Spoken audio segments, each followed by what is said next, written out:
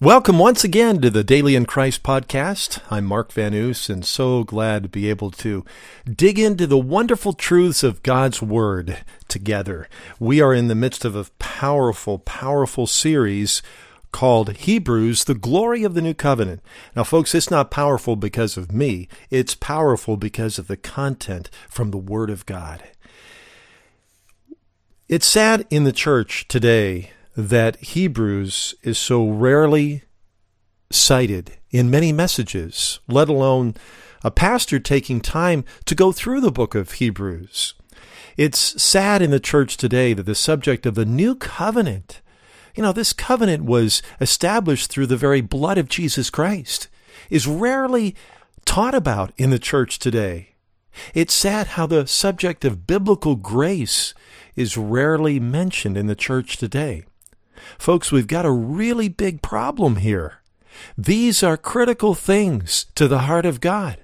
These are at the heart of the reason why Jesus Christ did all he did in coming to earth in flesh and then living a perfect life and doing all his good works and then going all the way to the cross. The sacrifice, the blood, the obedience, the death, and then the resurrection. And so we have to be honest right up front with ourselves that the state of most of the, at least American Christian church, is in a pretty sickly state. And I think the reason why that is the case is because the emphasis is always on us. Instead of it being healthy Christianity, and we talked about this a little bit a couple of lessons ago, the difference between religion and real Christianity.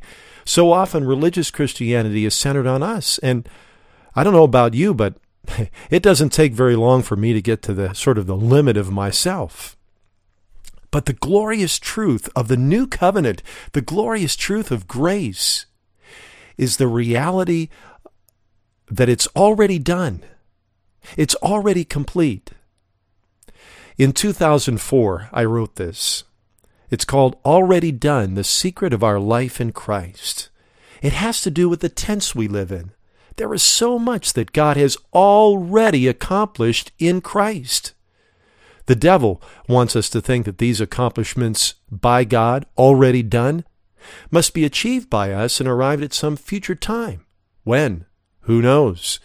Just some vague time in the future. Someday, never now. This is not so. God has already done it. Done, accomplished, and achieved by God's grace. What has God done? When we turn from ourselves and receive Christ by faith, we receive all in Christ. Now, in this article, I cite Ephesians chapter 1, verse 3 that says, "Praise be, or blessed be the God and Father of our Lord Jesus Christ, who has blessed us in heavenly places with every spiritual blessing in Christ." Note what we have in Christ. Every spiritual blessing. Note the tense. He has blessed us. Now, I want to use that thought right there that I wrote years ago in 2004 as the springboard of directing our attention and our mind, because the chief subject of the book of Hebrews is this: Jesus has done it all. He has accomplished all, and his work is finished. We have been in Hebrews chapter 3, and now today we're moving into Hebrews chapter 4, and the subject of God's finished work comes up over and over and over again. This is important to the heart of God, and that's why it's being repeated so many times. The subject of entering God's rest comes up repeatedly in these chapters, in Hebrews chapter 3 through Hebrews chapter 4. This is something that is critical. It's one of those things, it's kind of like stop the presses. We have got to pay close attention to this. This is critical. This is important. Now, friend, let me give you a little bit of a warning here. There's a tendency when we get into things like this to sort of cause our brains to click into this mode that when exposed to this truth that, well, yeah, it's theologically correct, but it really doesn't work out in my everyday life. Don't go there. Don't fall for that. I want you to see that as much as Jesus gave all, bled all, died all, he gave his life for this stuff. That's how important it is. So we have got to fasten our attention upon the truth of the Word. But, dear friend, don't rely upon your human understanding to get it. I don't care how intelligent you think you are, or maybe not quite as intelligent. It's nothing compared to the infinite intelligence of Almighty God, the one who is omniscient, all-knowing. And so, dear friends, that's why we in humility need to turn to God, to turn to the Holy Spirit and ask for His help so that we may be able to see and grasp this truth, not just with human understanding, but enabled by God Himself to get it. So let's pray right now with expectation. Father, thank you. Thank you for your heart of love toward us. You have loved us so much that you have given your Son for us. Given and dying for us when we were still ungodly, while we were still sinners, you demonstrated your love. Thank you, Lord, for your heart of love. And Father, thank you that you don't leave us as orphans. You have sent the Holy Spirit. And Father, you have sent the Holy Spirit among many other things to bring illumination of the truth, to turn the light on so that we can see. And so, Father, as we get into this truth of your word, I pray that you, by the Holy Spirit, would reveal Christ in a deeper, more profound way to our hearts and lives. Father, I pray that you would, by the Spirit, illuminate, turn the light on so that we may see. Thank you for that, Lord, and we look with expectation at what you will be showing us. In Jesus' name, amen. Okay, the subject of rest keeps coming up over and over and over again in Hebrews chapter 4. And I want you to pay attention to that as I read through the whole chapter. Hebrews chapter 4, and I am reading from the New King James. Therefore, since a promise remains of entering his rest, let us fear lest any of you seem to have come short of it. For indeed the gospel was preached to us as well as to them, but the word which they heard did not profit them, not being mixed with faith in those who heard it. For we who have believed do enter that rest. As he has said, so I swore in my wrath, they shall not enter my rest, although the works were finished from the foundation of the world. For he has spoken in a certain place of the seventh day in this way, and God rested on the seventh day from all his works. And again in this place, they shall not enter my rest.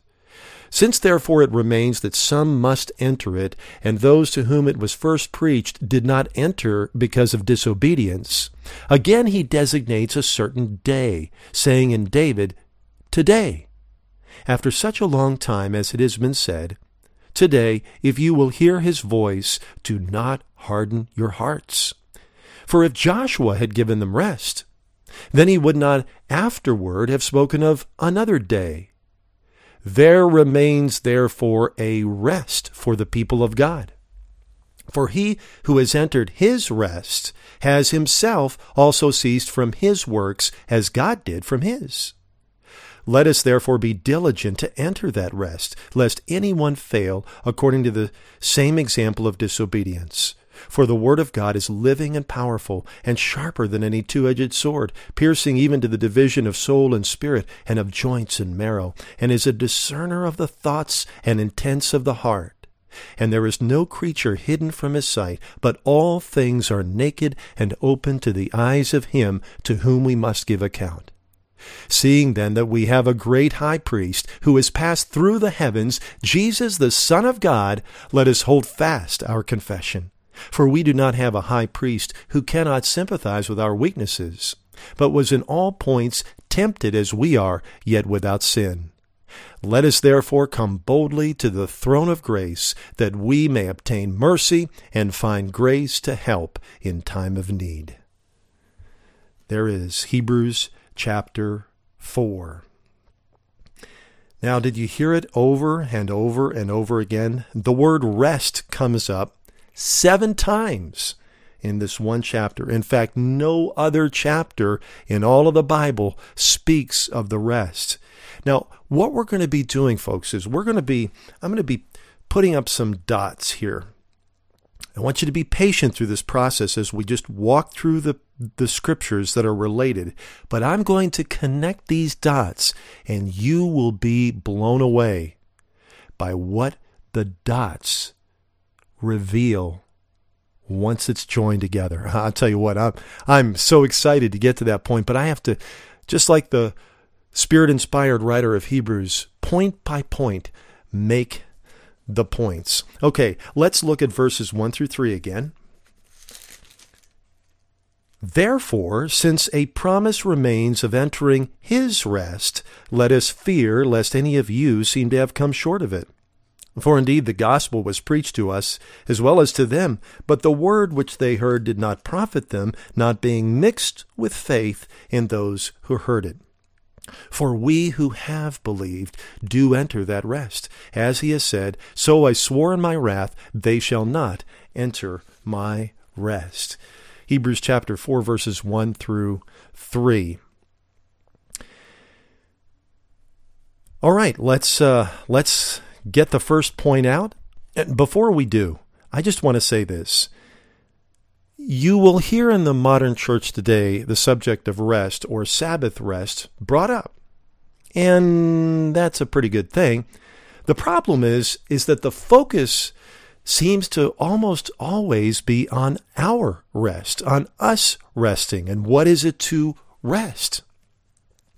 A major Christian magazine had a review, a reviewer's article that was posted, and she shared 5 articles on the subject of the Sabbath rest that she thought were very helpful. They were books that were very helpful on that subject. And as I read through her article, I got the sense that the books that she was citing didn't get it. It was talking about a particular day of rest. It was talking about how we relax or rejuvenate. But it seem to be clueless about what the Bible says here in Hebrews chapter 4 about this rest. And friends, the very first thing I want to point out that's radical is this is not speaking about your rest. Over and over and over again, both in Hebrews chapter 3 and Hebrews chapter 4, it says his rest, God's rest, God's rest. It is us entering into God's rest. Very first verse, therefore, holy brethren, partakers, I need to get over to chapter 4. Therefore, since a promise remains of entering his rest. And it says, let us fear lest any of you come short of it, fall short of it.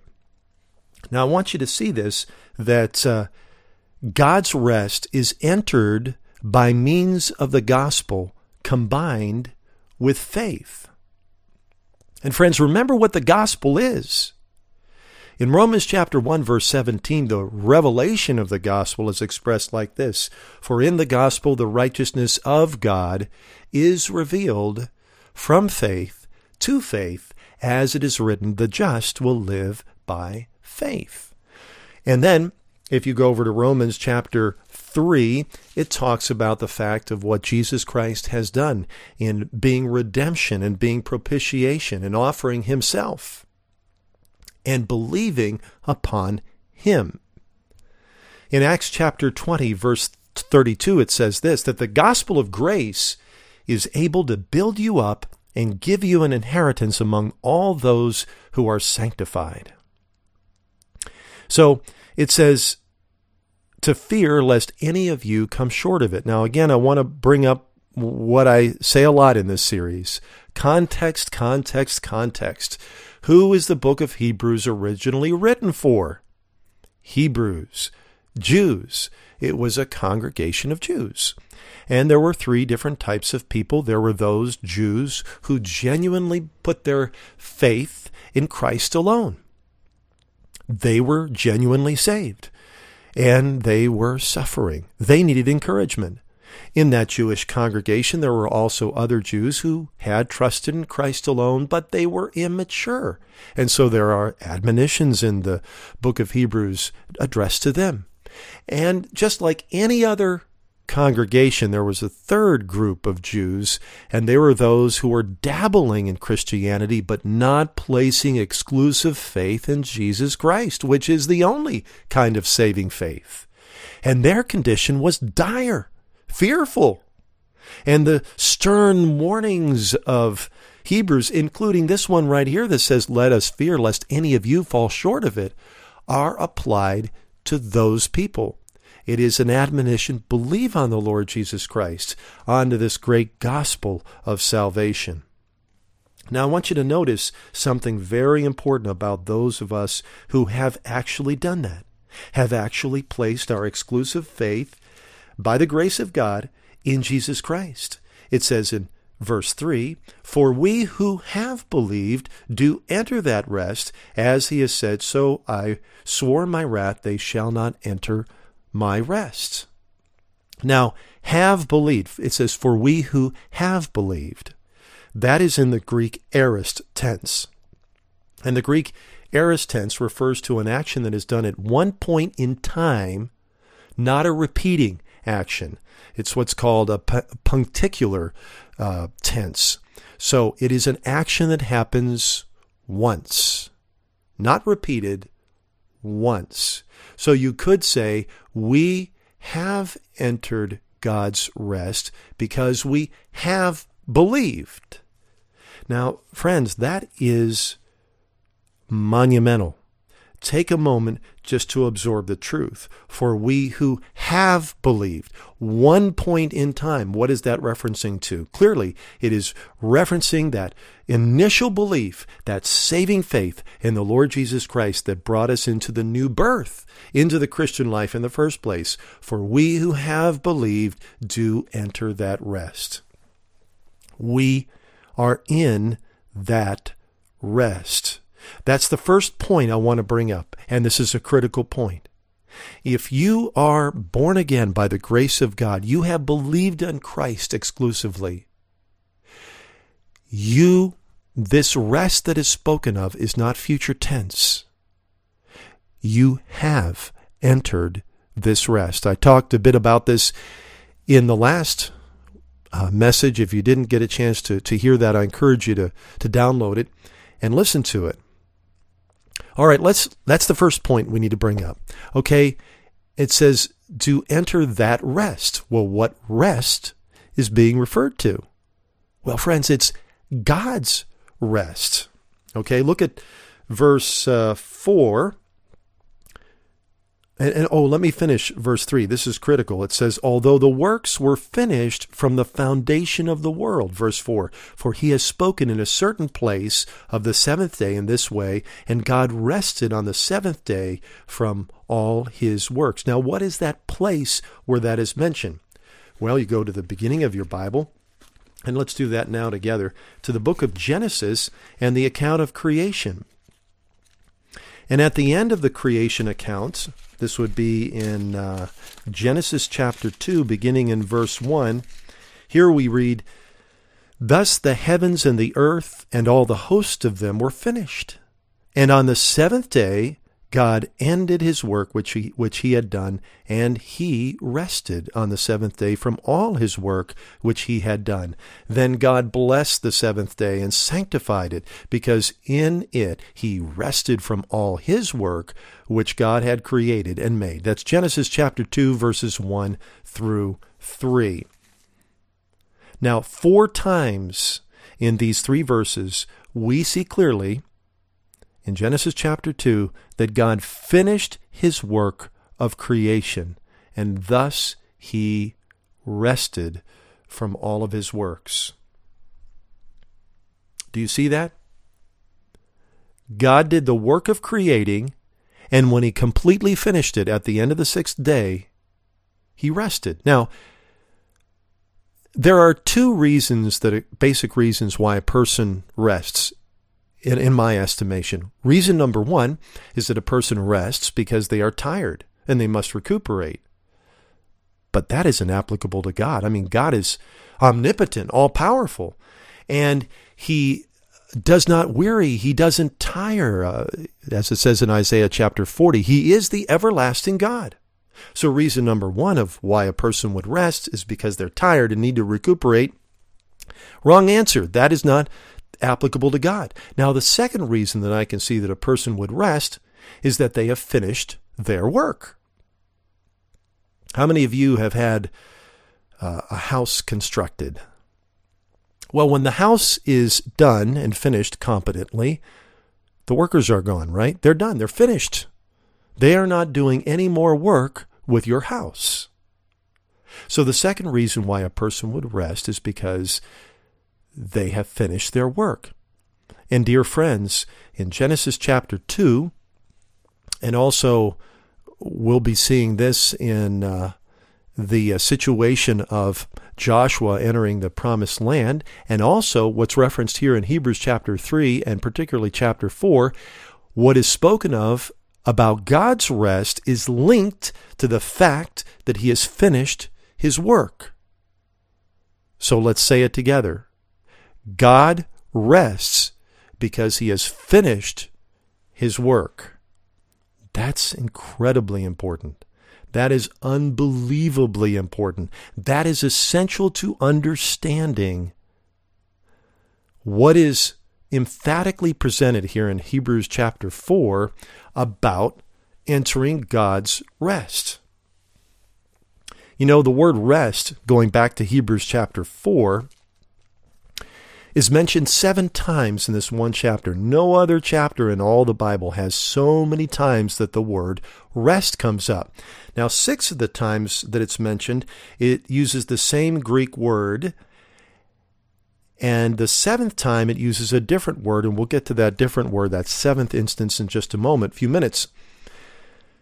But the 6 times that the Greek word is used in Hebrews chapter 4 and translated rest is katapausis. And what that word means is the ceasing from labor and coming to a state of rest. Let me repeat it again. Ceasing from labor and coming to a state of rest. Now, the Septuagint is the Greek translation of the Old Testament. And the Septuagint in the book of Genesis uses in Genesis chapter 3, verses 2 and 3, and we read those verses just a little bit earlier, it uses the exact same Greek word katapausis. Again, the Greek word meaning ceasing from labor, ceasing from work, coming to a state of rest. Okay? So those 6 times that there is a mentioning there in Hebrews chapter 4, the word rest is used the first 6 times. It is katapausis, ceasing from labor. All right?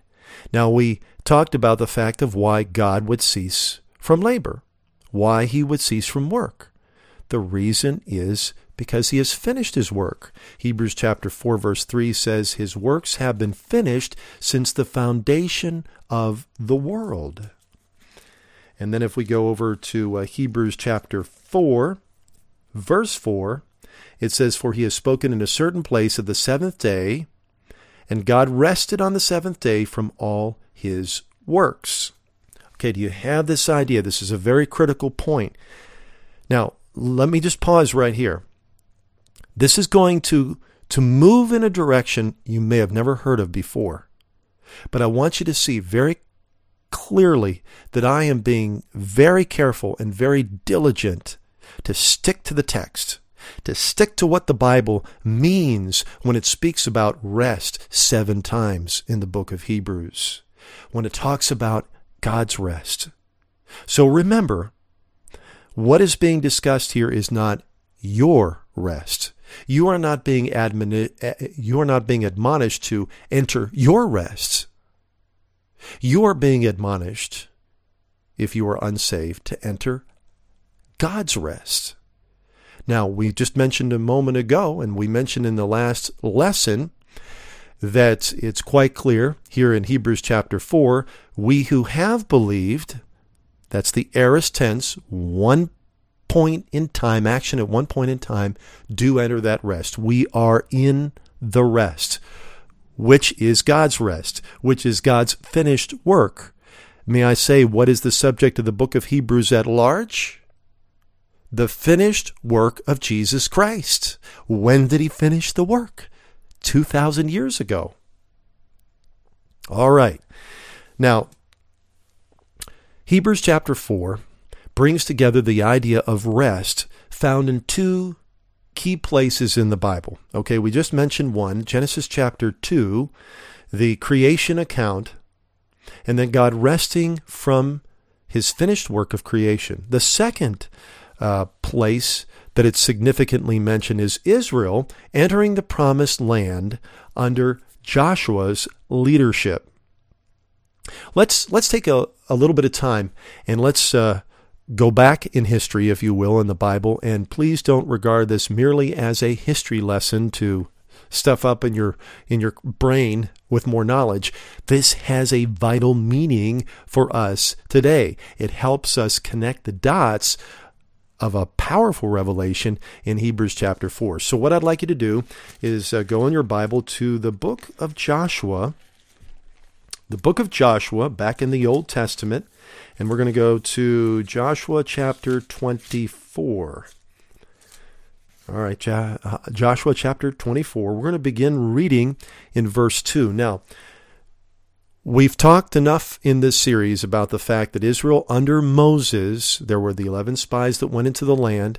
9 came back with an evil report, a report of unbelief.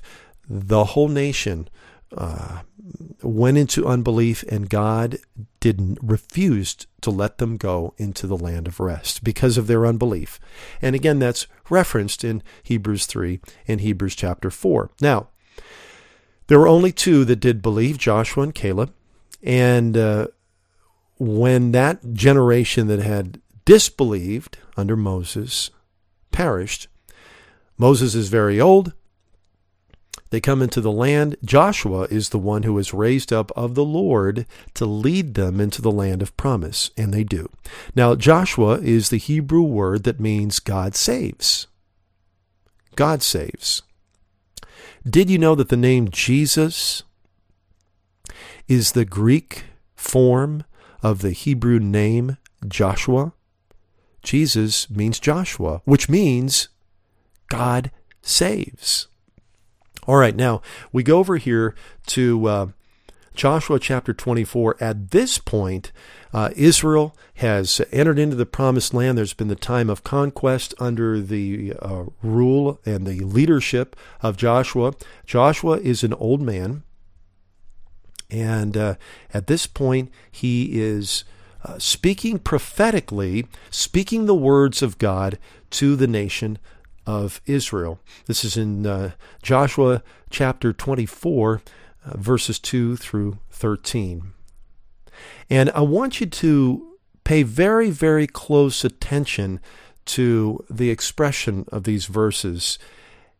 And I want you to hear the voice of God speaking in the first person. And as you listen and take note of the numbers of times that the word I comes up, that's God speaking, I want you to remember a simple matter of grammar. Remember, the structure of a good sentence is subject, verb, and object. The subject is the actor who is performing the action on the object. And in these verses, God is the subject. He is the one who is performing the action. He is doing the work ahead of time, and because of that, his people, all the way from Abraham up until the time of Joshua have seen victory. They've entered into God's rest. Okay, beginning in verse 2, Joshua chapter 24, beginning in verse 2. And Joshua said to all the people, "Thus says the Lord God of Israel, your fathers, including Terah, the father of Abraham, and the father of Nahor, dwelt on the other side of the river in old times, and they served other gods. Then I," that's God speaking, "took your father Abraham from the other side of the river, led him throughout the land of Canaan, and multiplied his descendants, and gave him Isaac."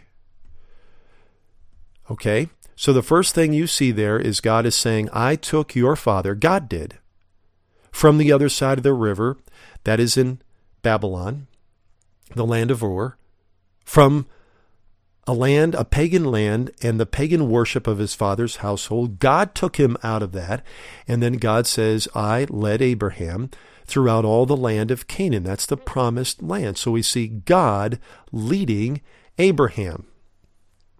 Okay? And then he says, I multiplied his descendants and gave him Isaac. So God gives to Abraham a child of promise. And to Isaac I gave Jacob and Esau.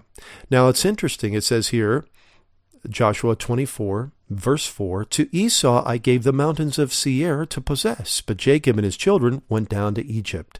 So even to Esau, who failed miserably, God still gave graciously. He gave him the mountains of Seir to possess. Meanwhile, Jacob and his family ended up in Egypt. It was a place of destiny. Verse 5, the Lord continues to speak about what he did. Also I sent Moses and Aaron, and I plagued Egypt according to what I did among them. Afterward I brought you out. Then I brought your fathers out of Egypt, and you came to the sea, and the Egyptians pursued your fathers with chariots and horsemen to the sea. So now we see God continuing his work, right? God sent Moses and Aaron. He sent a prophet and a priest. God raised up his leaders, the prophet, the priest. Moses was sent by God to lead the exodus out of Egypt and bondage. God says, I plagued Egypt according to what I did among them. God was the one who had done that action. And then it says, afterwards, I brought you out. God the Father brought the Israelites out of Egypt, and then they came to the sea. So we come to the reading, and it says this, the Egyptians pursued your fathers with chariots and horsemen to the Red Sea, so they cried out to the Lord, and he put darkness between you and the Egyptians, brought the sea upon them and covered them, and your eyes saw what I did in Egypt. Then you dwelt in the wilderness a long time. So God continues to speak about what he did for his people. He put darkness between them and the Egyptians. You'll remember the pillar of cloud by day and pillar of fire at night. On one side, the Egyptian side, it was a hindering thing where they couldn't see, they were blinded. But on the other side, it lit the way for the people of God. God did that. God was the one who opened up the Red Sea and buried Pharaoh and his army in the sea. He did it. Meanwhile, remember what it says there in Exodus? God told Israel, stand still and see the salvation of the Lord, which he will accomplish for you today. That's in Exodus 14:13. Now, even though that generation under Moses delivered amazingly by God from the strongest nation on earth, Pharaoh and the Egyptians, even though that generation clearly saw what God accomplished, they refused to enter into God's rest in the promised land. And so Joshua 24:7b says flatly, then you dwelt in the wilderness a long time. Notice who is the performer of the action in that verse. You dwelt. No longer was it God's doing, but their own. What a mess. They were trapped 40 years in the wilderness. And indeed, that was a long period of time. You see what our actions do? It creates a mess. You know, that generation was sort of stuck in They were the Twilight Zone generation. Remember that old show from the 50s? Maybe you've seen those old shows through DVDs or maybe on the internet.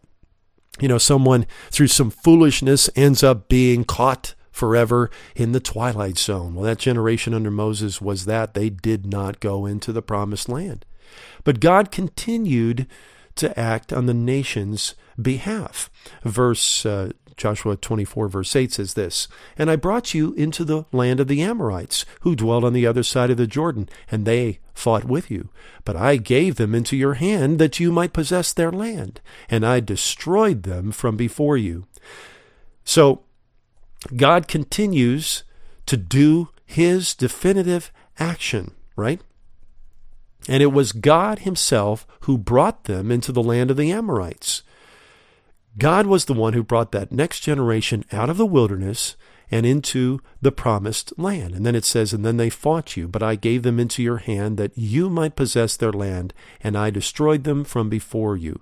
So God himself gave the enemies into their hand.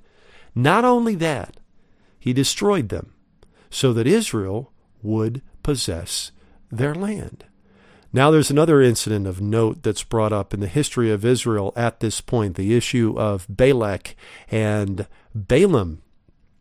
Joshua 24, verse 9, "Then Balak, the son of Zippor, king of Moab, arose to make war against Israel, and sent and called Balaam, the son of Beor, to curse you." God is speaking and says, "But I would not listen to Balaam. Therefore he continued to bless you. So I delivered you out of his hand." So in this particular situation, God is the one who would not listen to Balaam. Balaam blessed Israel, even though he was hired by Balak to curse them. God delivered them out of the hand of the Moabites. The enemy rose up to curse and conquer Israel. God himself acted, turned things around. Balaam, the hired hitman, could only bless Israel, and so they were delivered out of the hand of the enemy by God himself. And God continues speaking prophetically through Joshua in Joshua 24. He says this in verse 11, "Then you went over the Jordan and came to Jericho, and the men of Jericho fought against you. Also the Amorites, the Perizzites, the Canaanites, the Hittites, the Girgashites, the Hivites, and the Jebusites. But I delivered them into your hand." Every nation that was settled into the promised land, God gave them over to them. That was how he acted. He said, "I delivered them into your hand." God delivered Israel from all the enemies in the land. He gave them into their hand in winner-takes-all fashion. Then the Lord continues, and he says this, "I sent," verse 12, "the hornet before you, which drove them out from before you, also the 2 kings of the Amorites, but not with your sword or with your bow." So God even sent the hornet to chase after them, to drive the enemy out of the land. Israel didn't have to raise their sword or bow against their enemy. It was God himself who drove them out of the land. Now, check this out in Joshua chapter 24, verse 13. God says, "I have given you a land for which you did not labor, and cities which you did not build, and you dwell in them. You eat of the vineyards and olive groves which you did not plant." Wow. So God gave them land, and they didn't have to lift a finger. God labored for it, not them. God gave the land to them. And God gave to them cities that they didn't even lift a finger to build, and they just dwell in them. They now have places to live which they did not build. And God says, "You eat of vineyards and olive groves which you did not plant." So now they didn't lift a finger again. How much work did God do? He did it all. How much work did they do? They did none. And yet they now enjoy the fruit of the land, even though they did nothing to make it possible. So there you have it in Joshua chapter 24. Over and over again, God says, "I did it, I labored, and you didn't." God did all the advance work, not they. And it is this very thing that is called God's rest. And remember the dot that we just put up a little bit earlier? Why would the eternal, omnipotent God rest? Well, he rests because he is finished with his work. So what was the success of Israel under Joshua, the one whose name means God saves? Their success wasn't because they lifted a finger to do any of the work. God did all the work. He finished it even before they set foot in those different places in the promised land. That is the second picture of God's rest that is referenced here in Hebrews chapter 4. The first picture is God in creation, Genesis chapter 2, finishing all the work and resting on the seventh day. Why? Because he finished the work. And then there is the Joshua generation, and they enter into the promised land and settle into the promised land. They are thus entering God's rest. Why is God resting? Because he did all those things that we just talked about and are mentioned in Joshua chapter 24. Are you starting to see this?